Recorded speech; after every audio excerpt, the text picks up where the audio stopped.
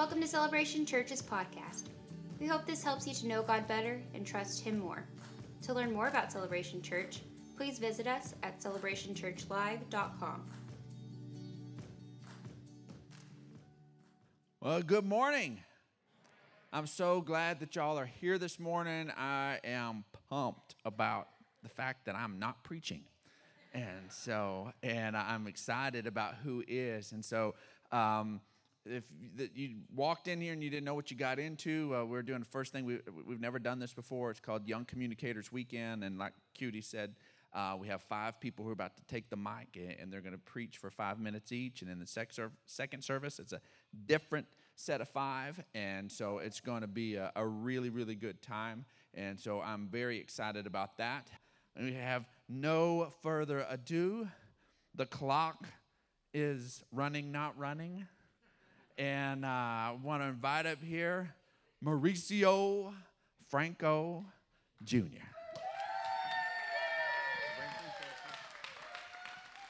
Good morning, Celebration Church. You guys doing all right today? Good. Man, well, if you have your Bibles, we're going to jump right in. We're going to be in the book of Mark. The book of Mark, chapter 5, verse 34.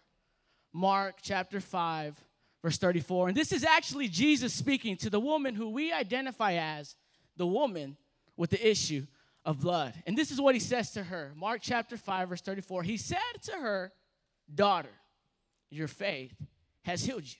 Go in peace and be freed from your suffering." Read it one more time. He said to her, "Daughter, your faith has healed you. Go in peace and be freed from your suffering." You see, as I read this passage, the big thought that I want to hone in on today is actually a question. And that question from me to you today is simply, who are you? Who are you? You see, I found myself asking that question from time to time, especially last year, walking and talking and shopping in New York City. Keenan had got asked to preach over there, and he invited me to tag along. And we, when you get a chance to get out of San Angelo, you have to go shopping. You know what I mean? You understand. We're on 5th Avenue. We're walking the streets. We're strolling along. And I'm like, how am I on 5th Avenue? How did I end up here? I'm just this little Mexican boy from West Texas. You know what I mean? Started from the bottom. Now we're here. Well, anyways, we're strolling along, and we get to the store that Keenan wants to buy these boots from. He's on a mission. We get to the store, and the door's right there. And before I walk in, I look up, and I'm trying to understand what this is. And I see YSL, St. Laurent. What in the world is this? You know what I mean? I don't know what this clothes is. You know what I mean? My grandma used to buy me underwears from garage sales, and that's what I grew up on. You know what I'm saying? So I walk in, and to my surprise, I see the most beautiful store I've ever been into. The most beautiful store. I walk in, the walls are mirrored glass, the floor is mirrored glass, the elevator's mirrored glass, and even the staircase is mirrored glass. We make our way to the top floor where the shoe department is. Keenan's over there making a deal. Me and the other guys are hanging out back here taking pictures and whatnot. We're having a good time. And all of a sudden, this woman walks up to me. She's an employee there. She has a platter. She has a glass of fancy water. And she asks me, "Would you like some water?" And I look at her, and I'm contemplating in my head, do I say yes? Do I say no? Maybe so. The last thing I want to do is pay $75 for a sip of water. You know what I mean? I barely want to pay 75 cents for a bottle of water. You know what I mean? Where I come from, I'm used to that water hose life. You know what I mean? You remember playing hide and go seek and tag, chugging it good. It tastes like milk half the time, but hey, you got to do what you got to do to stay hydrated. So we're there, and I'm looking at her, and I asked her, I said, "Well, how much is it?" And she looks at me, and she's like, "It's free." And the guys are laughing, and I'm just like, I look at her, and I say, "Well, of course it is. I need that. I'd love some." She gives me some, and the guys get some. We toast. We have a good time. And we look now, and I can laugh back at that story. But the truth is that the whole time I was there, I felt a little uncomfortable. I felt a little out of place. In a sense, if I can be honest, like I didn't belong, like I was unworthy and just not good enough to even have a sip of water. And that is exactly how the woman with the issue of blood who we're reading about feels. The Bible says that for 12 long years she's been sick with this disease. The Bible doesn't even give us a name. She doesn't even have, the Bible doesn't give us a name. She's identified by her struggle. She's identified by her issue. She's known for that. But then Jesus pipes on the scene, and he does what Jesus does, and he reminds her of who she really was.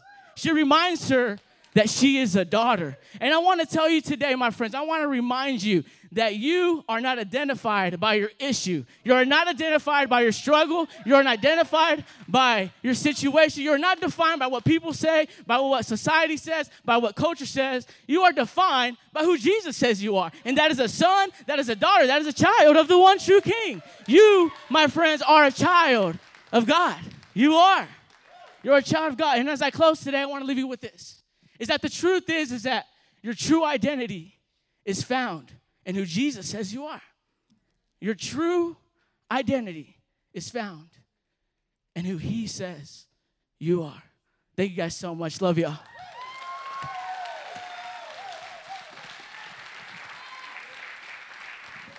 Wow, that was amazing. That was amazing, Mauricio.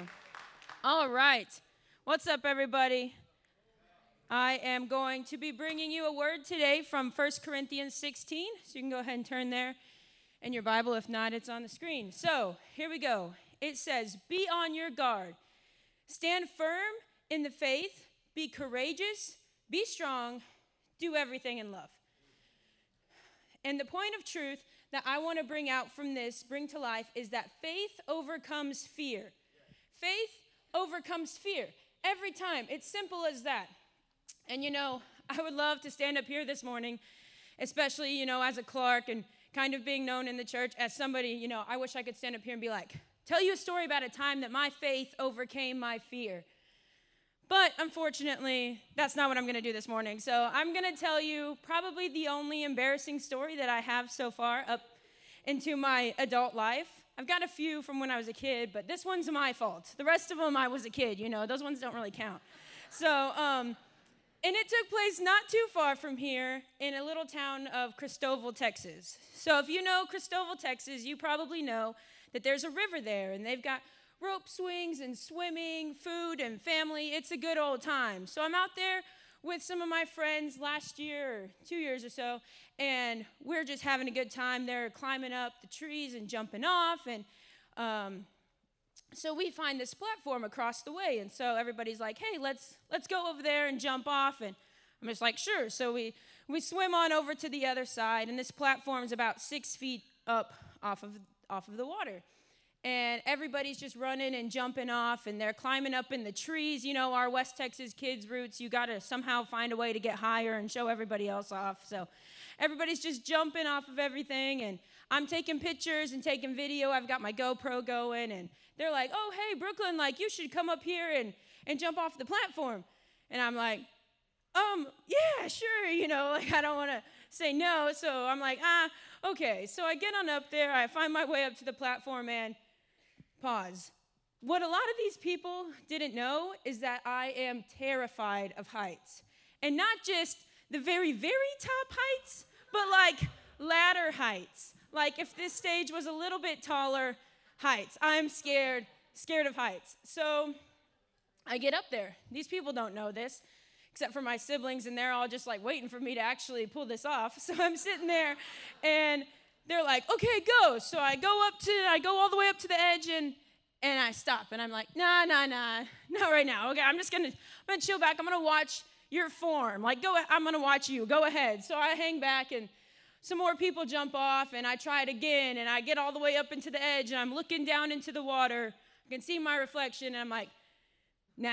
So I get back, and then I get up the courage, and there's this little kid, and she's sitting there with me, and she's like, all right, let's go together on the count of 3. 1, 2, 3, and we run up to the edge, and she flies off, this little 8-year-old, and I'm standing there watching her splash in the water. And the thing that makes this so silly is that I knew that platform wasn't about to give out on me. I knew that there weren't sharks in the water. I knew that there weren't anything in there that was going to hurt me. That 6-foot drop wasn't going to break my arm. But I still didn't jump. I still didn't do it. So, sorry. I still didn't jump. And the thing that I want to encourage you this morning is to not do the same thing that I did there. Don't let your fear cripple you from the joy that God has in store for your life.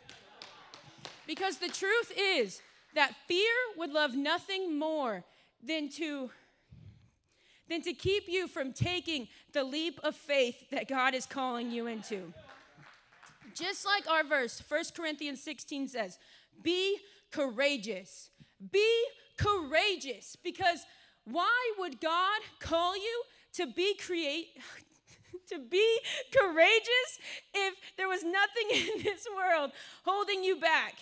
There are things in this world, fears in this world that you know that are holding you back. But your faith is stronger because your faith in God, in the Word of God, will overcome your fear every single time. And I promise you that every time you take a step in your walk and in your faith with God, you will find yourself knowing God better and trusting Him more. Thank you, you guys. Have a blessed Sunday.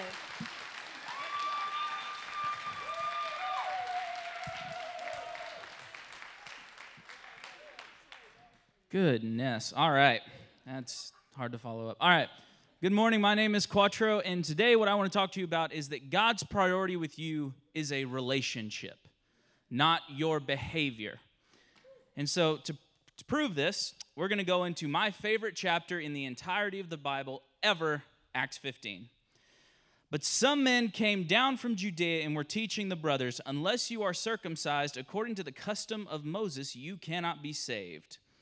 You see, the Jews had been taught their entire lives that their standing with God was entirely reliant on their behavior and their adherence to the law of Moses. Everything they did, everything they ate, everything they said was a contingent factor as to whether or not they made it into heaven. So Paul and Barnabas disagree. They say that's not right. We know that's not true. And they debate and they argue this topic and they say, well, look, let's go down to Jerusalem and let's talk to the elders and let's see what the consensus is. So they go down to Jerusalem, and when they get there, they maybe kind of forget what they were supposed to be there for because they get so excited and they say, look, guys, people are getting saved, lives are getting changed, Jesus is touching people, this is amazing. And once again, some believers who belonged to the party of the Pharisees rose up and said, it is necessary to circumcise them and order them to keep the law of Moses. Now, I have never been in a church where an altar call included circumcision. Hadn't happened yet. Praise the Lord. But if we think about this for a minute, doesn't this sound just a little bit familiar? Well, if he's saved, how come he can't get his act together? If she loves Jesus, then why does she show up to church dressed that way? If I love Jesus, how could I have said those things? How could I have spoken to my children that way? How could I have had those thoughts about my friend? It's really difficult sometimes when we start superimposing our behavioral standards onto others and then even harder onto ourselves. See, in 7th grade, I had a teacher. Now, let me preface this by saying, as a kid, and I still do, I love science. I love learning how the world works. I love it. It's awesome. I'm not saying this person was insane. But if, as a Christian man, ever given the opportunity to pray for her deliverance, I'm hoping there's a big herd of pigs on hand. That's all I'm saying. It was like a gulag in there, okay? Like, I'm not kidding you. If you you stepped on the wrong tile, you know those old linoleum tiles that we all had in high school? You stepped on the wrong one, you got yelled at. And if you stepped on 2 of them wrong, you got thrown out of the room. It was obscene. And I left that year. There was no love for science fostered in me. The love of learning how, ecosystems worked and different animals all around the world, all of that was gone by the end of that year. And all I knew was that I hated 7th grade science. So Paul and Barnabas, they arrive, and the council, they discuss it, and they say, look, guys, we are giving them this standard that we can't even keep. we're giving them a standard that is doing nothing but making them hate everything that we stand for and the values that we know are important. Why are we burdening them this way? And Pastor James, one of my favorites, he says this. He said in the letter, he says this: "For it has seemed good to the Holy Spirit and to us to lay on you no greater burden than these requirements, that you abstain from what has been sacrificed to idols and from blood, and from what has been strangled, and from sexual immoralities. If you keep yourselves from these, you will do well. Farewell." I want you to notice something. Do they say keep from these and you will be saved? They say keep from these things and you will do well. Why? Because they understand that giving us guidelines is important. Those guidelines are good for us, right? You don't want to eat something that's been sacrificed to an idol because other people touched it, gross. There's lots of good reasons not to drink blood, and sexual immorality is obvious. They understood that modifying your behavior is secondary to what God wants for you. They understood that how you act is secondary, completely secondary to what your heart feels for God and to what God's heart feels for you. Because they understood that if you love God and you know He loves you, then day by day, little by little, minute by minute, some of us step by step, eventually your behavior will inherently reflect your love for God and His love for you. Amen. Good morning. Good morning. We're going to jump right in. Today, I'm going to be preaching out of Proverbs 27:17. I can just get that open. Now, in Proverbs 27:17, it says that as iron sharpens iron, so one man sharpens another. And the point of truth that I would like to get across to y'all today is that the right relationships will make you sharper. All right. Now, in my family, when you turn 12, you start a nice little year-long journey of becoming an adult. Okay? So when you're 12, you don't want to become an adult. That's the last thing on your mind. Am I right? So there's me. I'm 12. Still sound like my mom on the phone. Like, I hang up, and I'm like, bye, and then I hang up.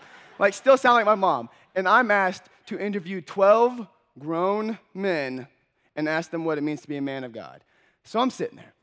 I'm interviewing them. I sit down with my little notepad, and I have my questions. And I'm like, yes, what's it mean to be a man of God? And they are just dropping, like, these knowledge, like, bombs, like, on my life that 12-year-old me was like, it was just, like, right over my head. Not just because I was short, but I just didn't get it. And so I'm, like, trying to, like, understand it. But, like, fast forward to the present, I'm 19 now. And what 12-year-old me didn't realize that I'm now realizing now is that those men were sitting there sharpening me carefully, giving me a defined edge. And I was also realizing that those people that you let speak into your life and give you wisdom will determine who you become into the future. Because I can tell you that 12-year-old me then was not looking at 19-year-old me saying, I'm going to be a Bible college student. Because that's like super popular when you're 12, right? No. But because I went through that process and I was carefully sharpened by those men, I am where I am today. Thank God.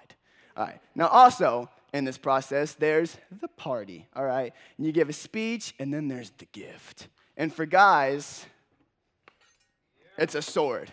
Now, this sword, it's got a lot of personal meaning to me. You know, I went through a lot of things I didn't want to do to get it. And, I mean, just aesthetically looking, it's pleasing to the eye, right? I mean, it's got the cool blade. I mean, it's got some details. It's got a handle. I can swing it. But this is not the weapon that I would choose in a battle because it is not sharp at all, okay? We've tried. It's not, all right? But the cool thing about when a sword is going through the sharpening process is that it's been taken to a grindstone. And when relating that to, like, relationships, that sounds scary. Like, let's go to the grindstone. No, that's not something I want to do. But they add oil to the process. So it makes it a smooth and enjoyable thing so that the finished product is something that is sharp and useful, and it's just freaking awesome. So in our relationships, the Holy Spirit is that oil. That without him in that process, it is a scary and it is a frightening process. But when he's added in, it becomes a smooth and enjoyable one. That in the end, the finished product, it's useful and it's beautiful. Now, I do have a second sword here. And this one, it's got a lot of the same features as the first one. It's got a blade, it's got details, it's got a handle. But this one's the one that I would run to. Like if I was in the Hunger Games, I'm going for this one. Because this one is sharp. All right? In life, do not be the first sword. The first sword is just a mere decoration of what it was meant to be. Do not just look like what you're supposed to do, but start being what you're supposed to do, guys. Go through that process of being sharpened, okay? Surround yourself with people that are going to sharpen you with the best way and add the Holy Spirit to make it enjoyable. Get into small groups and surround yourself with those people that are going to help you get sharper. This all brings me around to my initial point that the right relationships will make you sharper. Thank you.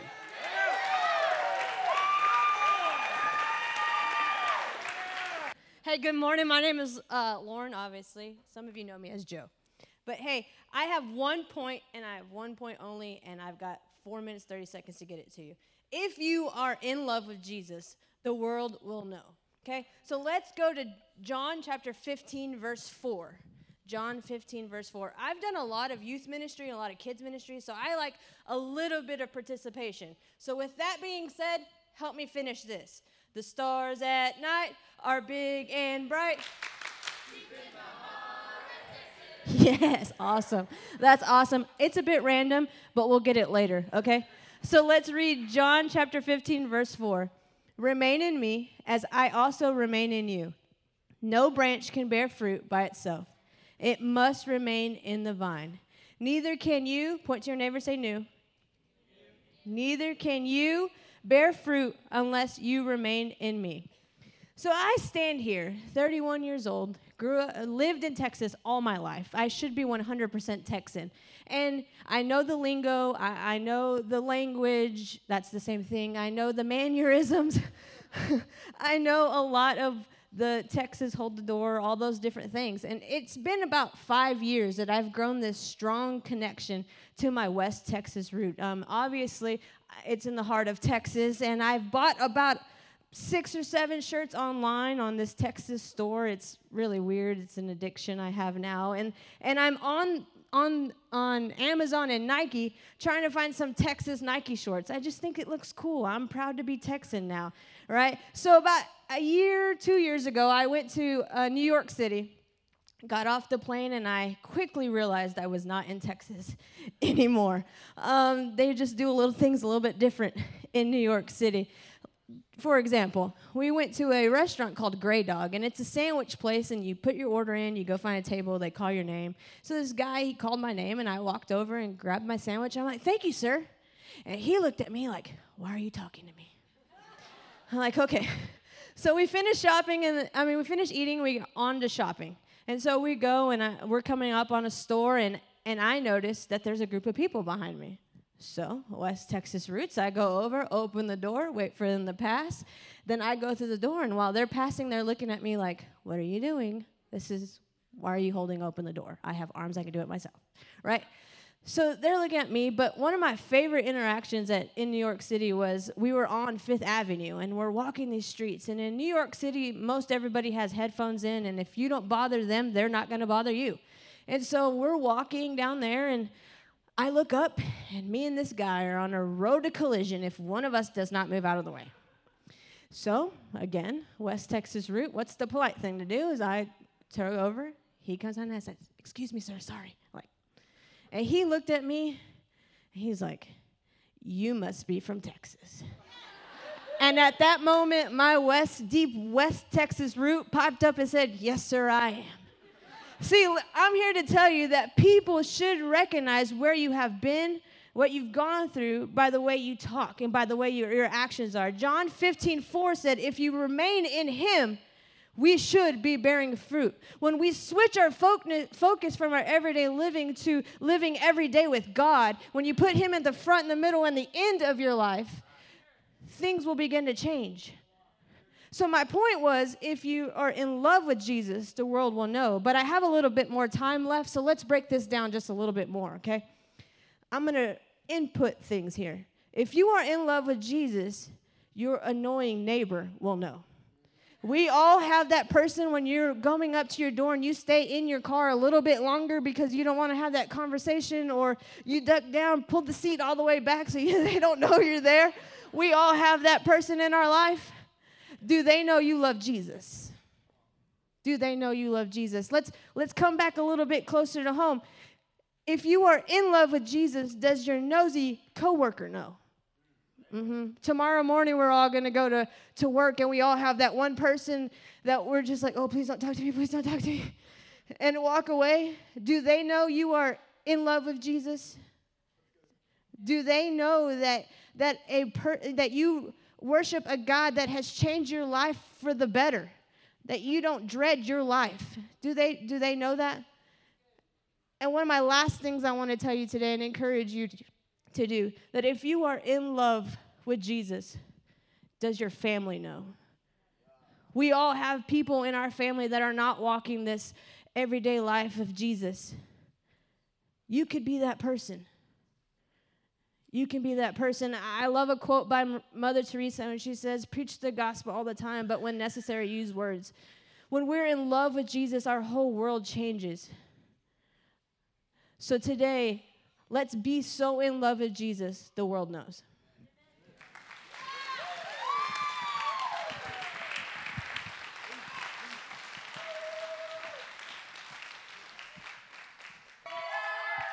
Good morning, Celebration Church.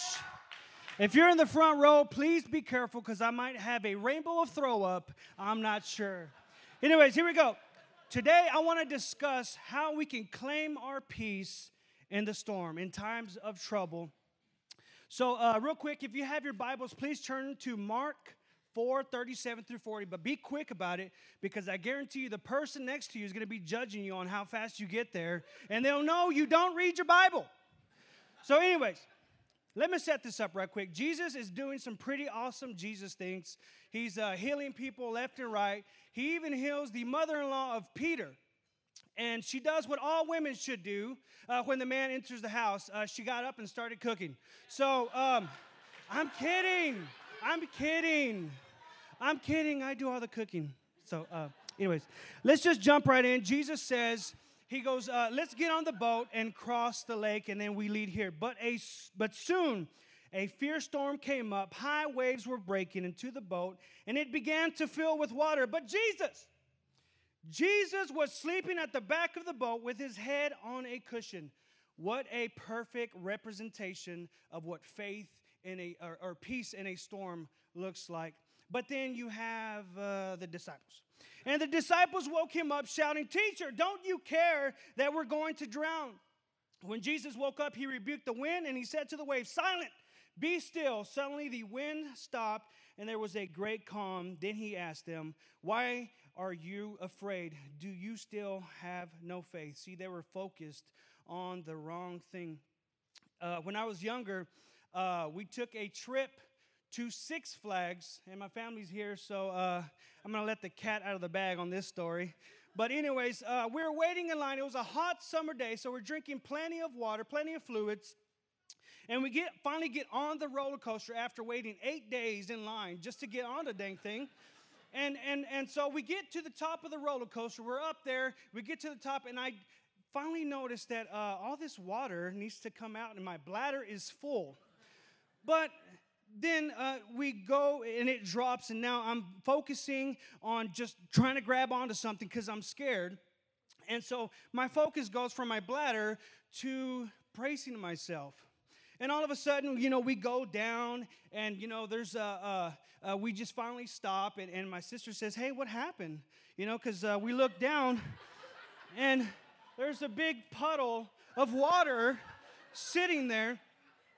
And the people behind us thought it was a water park or something because it was just going everywhere. I'm sorry. And anyways, what had happened was I shift my focus from one thing to the other. And see, this is exactly what happened to the disciples. They shift their focus from Jesus to the storm. Why are we still laughing? I trusted you guys. Anyways, this is exactly what the enemy wants to do. He wants to shift our focus away from God because he understands that when we do that, we're shifting our focus away from peace. See, and what happens is when we sit and our focus is gone, we sit and we drown in our emotions. And what happens is we make decisions out of these emotions. And sometimes, this is why happy marriages end in divorce. This is why people who loved each other once before just stop talking. This is why people leave the church. So, how can we shift our focus from the storm to God? Thank you, Mauricio, for asking that question. I appreciate it. It helps me in my sermon here. So, let's just go into Psalm 77, 7 through 12, a psalm of Asaph. And he shows us how we shift. But first, has the Lord rejected me forever? Will he never again be kind to me? Is his unfailing love gone forever? Have his promises permanently failed? Has God forgotten to be gracious? Has he slammed the door on his compassion? And I said, this is my fate. The Most High has turned against me. Does this sound familiar? Jesus, don't you care we're going to drown? Don't you care? Does this sound familiar? But let me show you his shift in focus. Here we go.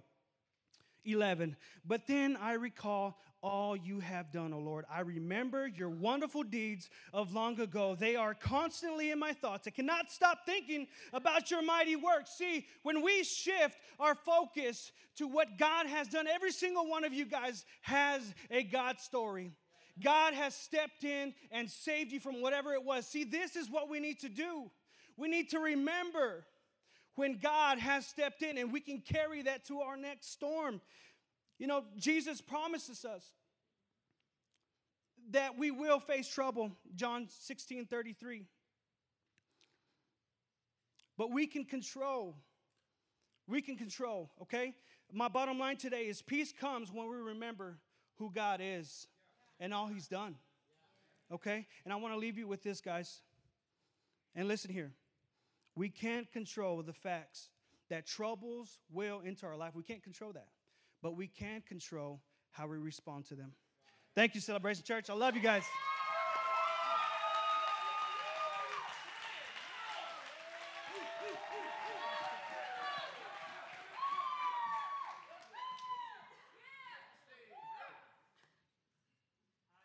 Hi, good morning.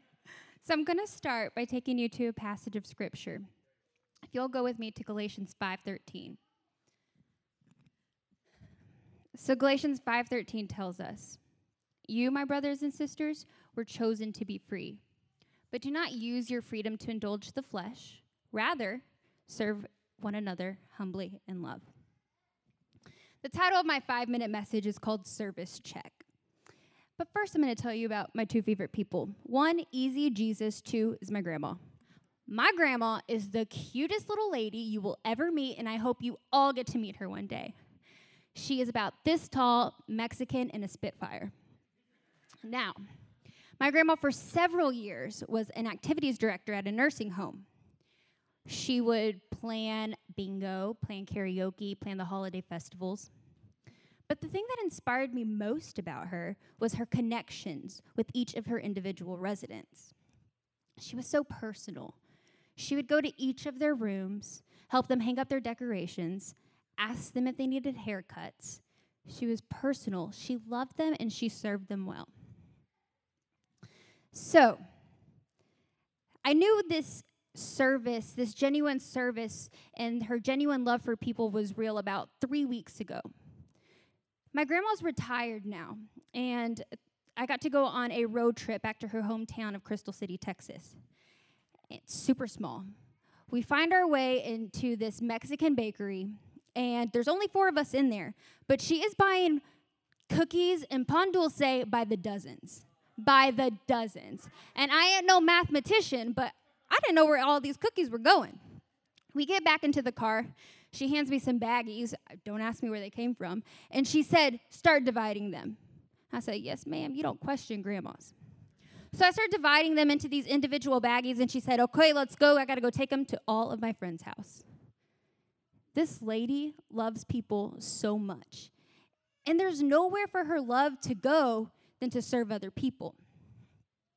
Now let's go to Galatians, back to Galatians. This message was written by Paul to the Galatians.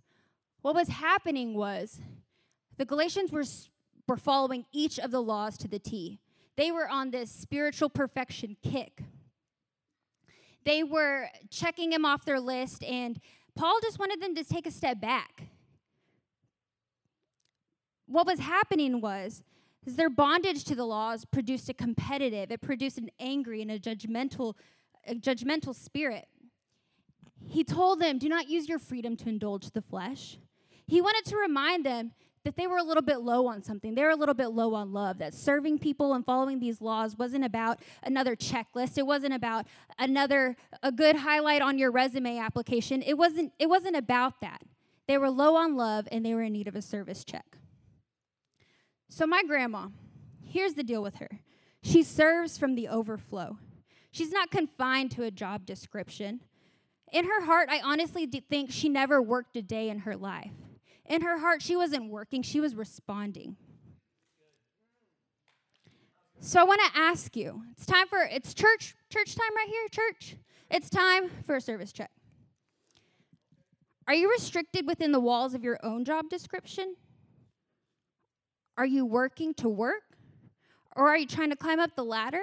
Are you trying to get the employee of the month? Are you ready for that big time raise that you and your family desperately need? I really hope you are. You better be. But I hope you're doing it from a place of responding rather than working for it. The big picture is Christ came not to be served, but to serve. And Jesus gave the ultimate sacrifice through the most historic expression of love for you. And that is a reason to respond. A sacrifice worthy of our hand claps, our hallelujahs, our praise the Lord. Jesus' sacrifice, his freedom that we are now living in, is a reason to respond. Our heart for serving begins by seeing how Christ has served us by freeing us. And we get to experience this freedom every Sunday when we walk in those doors. We praise and we worship, we fellowship, and Pastor Brandon gives us a word again and again. Jesus Christ's love for us can overwhelm us and overflow us if we recognize and are open to a life free in him. So what do we do with this overflowing love? Where do we go with our overflow? I would tell you right now where my grandma would go with this overflow. She would go to her cup cabinet, open it up, and start pouring glasses to serve everybody. The thing is, right now in this room, there are cups overflowing. Right over here in this section, we need a mop because they are overflowing. Right over here, we need some wash rags because we're overflowing. What are you going to do with your overflow? I'll tell you right now that there are coworkers at your work, your bosses, your patients, your employees. They are thirsty. I'll take it a step further. There are babies in that nursery right now. There are kids in kids' church. And there are strangers walking through that door every Sunday, and they are thirsty. What are you going to do with your overflow? We are free indeed. And it is a reason to celebrate. It is a reason to express ourselves by responding, not by working. It's not for that merit. It's not for, look, this is what I do at church, I serve. It's a response. It all begins by seeing service as a duty. It's not by seeing service as a duty, but as a response of love to who Jesus is. The bottom line for my message today is love is motivated by the joy of sharing our fullness in our freedom. Thank you. What's going on, Celebration Church? I'm so glad you guys are here, and I'm so excited to be up here preaching. I'm going to be talking about compassion this morning, and I'm going to be reading out of Matthew chapter 25. So let's dive right in. Here we go. Then the king will say to those on his right, "Come, you who are blessed by my Father, take your inheritance, the kingdom prepared for you since the creation of the world. For I was hungry, and you gave me something to eat. I was thirsty, and you gave me something to drink. I was a stranger, and you invited me in. I needed clothes, and you clothed me. I was sick, and you looked after me. I was in prison, and you came to visit me. Then the righteous will answer him, Lord, when did we see you hungry and feed you, or thirsty and give you something to drink? When did we see you a stranger and invite you in, or needing clothes and clothe you? When did we see you sick or in prison and go to visit you? Then the king will reply, truly I tell you, whatever you did for one of the least of these brothers and sisters of mine, you did for me. As Christians, we have a calling, we have an obligation to be compassionate. When I first got my driver's license, it was a cold, rainy January morning, and it was so cold, in fact, that the roads were iced over. And I remember I was running late to school, so I hopped in my truck, I put the pedal to the metal, I started booking it. I was going so fast, I was drifting around every turn, Tokyo Drift style. My inner Vin Diesel came out that morning. I have never driven so fast in my life. So I came to a stop sign a few blocks away from my school, and I slammed on the brake, and I was sitting there waiting for the traffic to go, and I was like, come on, let's go, I gotta go.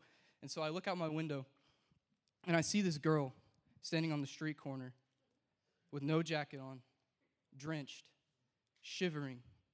And I remember thinking, I need to get out and give this girl my jacket right now. I need to help this girl. I need to make her feel warm. I need to take my jacket off and give it to this girl. But then I thought, I don't want to give this girl my jacket. This is my favorite jacket. I paid $60 for this jacket off Amazon. I do not want to give this girl my jacket. I don't want to get out there in the rain and get wet. I don't want to be late to school, so I missed my chance to make an impact. Don't miss the opportunity to make an impact on someone. Sometimes in order to show compassion, you have to leave your comfort zone. Instead of being focused on what was important on this girl, I was focused on myself, and I was focused on my own discomfort. Folks, I'm here to tell you today, if you want to make an impact, you have to take the focus off yourself and put it on other people. Compassion requires action. It's not enough to just feel bad for someone. It's about what you do. It's not about how you feel. Compassion without action is meaningless. Action leads to reaction, which leads to a chain reaction. When you act out of compassion and you show love to someone, that person becomes impacted, and that person starts impacting other people, and it's all because you decided to act out of compassion. Bottom line this morning is compassion impacts people. If you really want to change the world, if you really want to make an impact, if you really want to make a difference and grow the kingdom of God, it all starts with one act of compassion at a time. Our number one mission as Christ followers is to love people.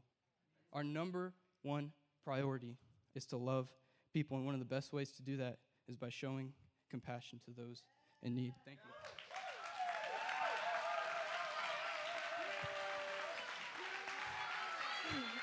Good morning.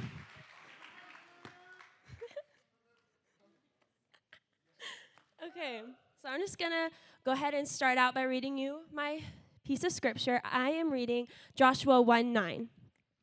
Have I not commanded you? Be strong and courageous. Do not be frightened and do not be dismayed, for the Lord your God is with you wherever you go.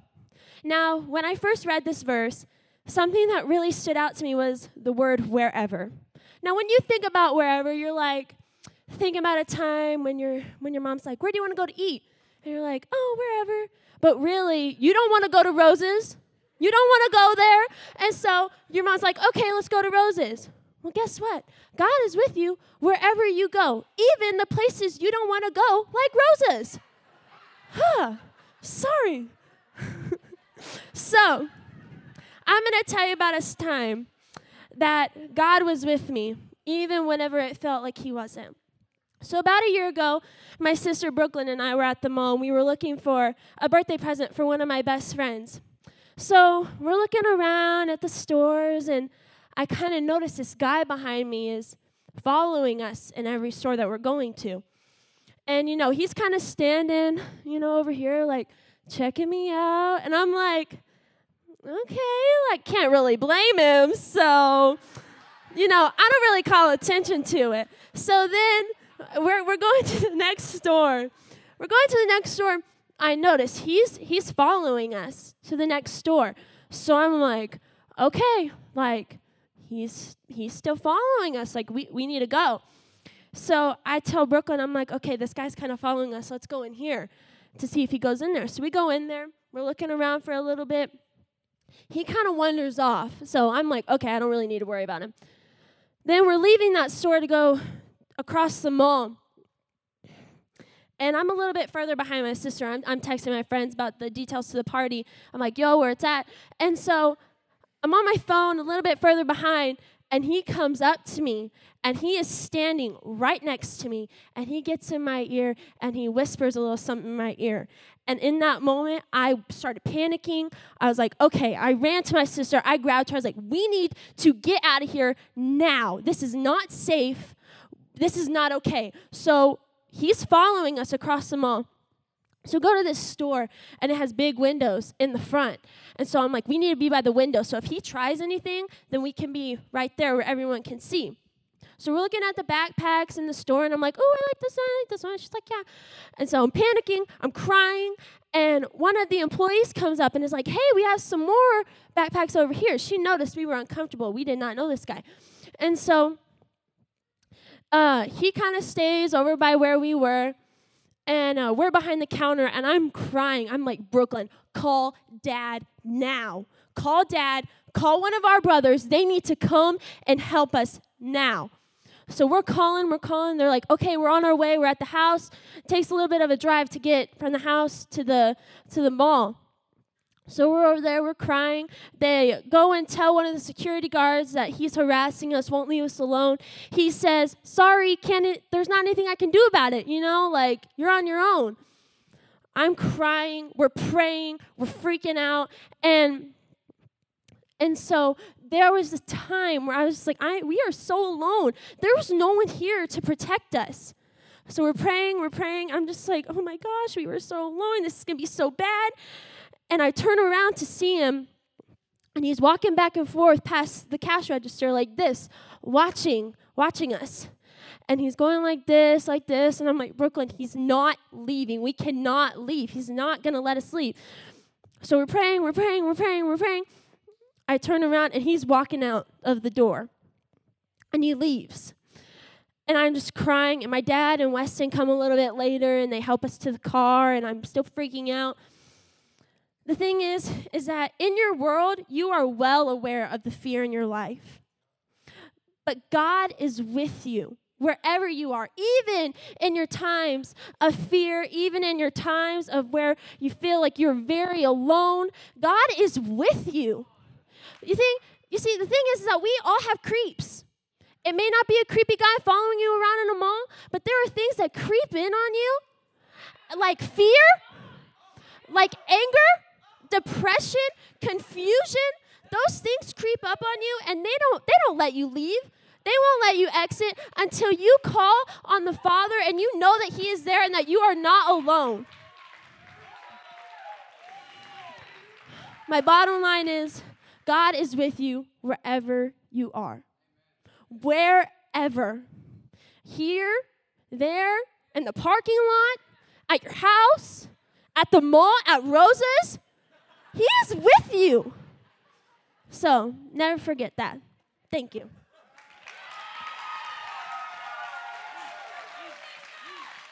Yes. Oh my gosh, you guys act like you've been blessed. Lordy. Oh my gosh. Well, I have the microphone in its second service, so I get to take as long as I want. No, I'm kidding. I'm going to talk to you guys a little bit about your worth and your value. My name is John. It's not obvious. If you don't know me, you're about to, because I like creamer in my coffee with a little bit of sugar. When I drink it in the morning, it reminds me what I live for. Celebration. No, I'm kidding. You're not going to know me from my rapping. I'm just going to preach, all right? Golly. Cardi who? No, I'm kidding. All right, I'm going to make this quick. I'm going to drop this message like I dropped out of college real fast, okay? I'm going to reference one story in Scripture, something we all know and love. If you've been in church any amount of time, you'll probably be a little familiar with it. It's in Luke 15. It starts in verse 11, and I don't know when it ends, but it's a story about the prodigal son, all right? You know it. And so I'm going to give you the Cliff Notes version. You can look it up in your own time if you want to get real deep into it. But anyway, you have this son. He has a bro. I don't even know if the bro's mentioned at the beginning, but he has a brother and he has a father. And the father's real rich. He has a great inheritance. And the son says, you know what? It's not that I hope you're dead, but I kind of want my money, you know? I kind of want my inheritance. So father obliges. He gives him his inheritance. And son goes on his way, and he blows half the wealth of the father's house. He ends up in this place where he's at the lowest of lows. If there's any lower, he went there. He finds himself completely crushed, and he finds himself convinced that the only place his father's going to take him back is as a servant, not as a son. It never crosses his mind. It's a servant. So he has a shift in identity, and we'll return to that presently. And so anyway, he decides, you know what, I'm going to go back at least as a servant. There's enough food in my father's house for the servant, so I can do that. You know, and what happens when he gets to the father? The father sees him from a long way off. Don't make me preach. Anyway, father sees him. He comes running, and the son has a speech as a servant. He says, this is what I got. If I can be a servant, and what's the father do? He slaps the little sorry servant speech out of his hands. He throws a robe on his back, a ring on his finger, shoes on his feet, and he calls for a party in the back and says, let's throw a party for my kid. Not my servant, for my kid. He was dead, and now he's alive. And so I want to pause and do a little story time, right? I went to New Mexico with my little sister. We did a job. It took us about a week. It was awesome. But while we were there, there's a place called White Sands National Monument, I believe is what it is. White Sands, shout out if you've been there. And it lives up to its name. It is nothing but white sand, all right? We were out there. We were having a great time. We were sliding down the hills. I wish we would have brought, like, snowboards or something, because it's legit. But it's a desert. When you get up in White Sands, you get lost. You know, it's just so much sand. There is a wealth of sand. And so we had a great time. We got lost a little bit. We almost died from dehydration, but that's beside the point. And we get back to the truck, and what's the first thing you do? Take your shoes off. You're dumping it out. You're getting rid of the sand in places that you never thought sand could exist. And, you know, and it's just, there's sand everywhere, right? But there's a wealth of sand, but you don't want it, right? Well, as a carpenter, I've been in construction most of my life. I came home to a remodel, so I was born with a silver hammer in my hand. One of the things that's incredibly valuable to me is sandpaper. It doesn't matter about the sand, really, per se. Obviously, I don't like it. We established that. Like Keenan, shout out. No beaches, no sand. But I do appreciate sandpaper. And the point I want to tread on here is that sand doesn't change value because it's in your shoe, or it's in the desert, or in a sandbox, or on sandpaper. Sand changes value according to the purpose that it's serving. And like the prodigal son in the sand, it's not about where you are in life that makes you valuable, that determines your worth. What makes you valuable in God's eyes first is the purpose that you serve as a son and a daughter. God. And you may think that the Father chooses you because of your wealth or out of his wealth, but I'm here to tell you that the Father chooses you first because of your worth as a son and a daughter.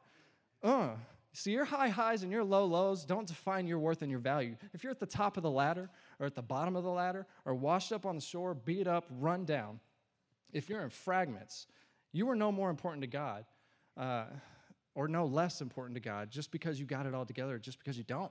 You're important to God first and always because you're a child unto him long before you were useful to him. Long before you were useful to him. And I want to encourage you that he deems you valuable because he loves you as a son and daughter. See, my bottom line is this. As a son and daughter of God, no matter where you find yourself, location, beat up, excited, high highs, it's not your location that determines your worth. God doesn't love you because of your wealth or lack thereof. He loves you because of your worth, because you're a son and a daughter. Pastor B, will you close us out? Thank you, guys.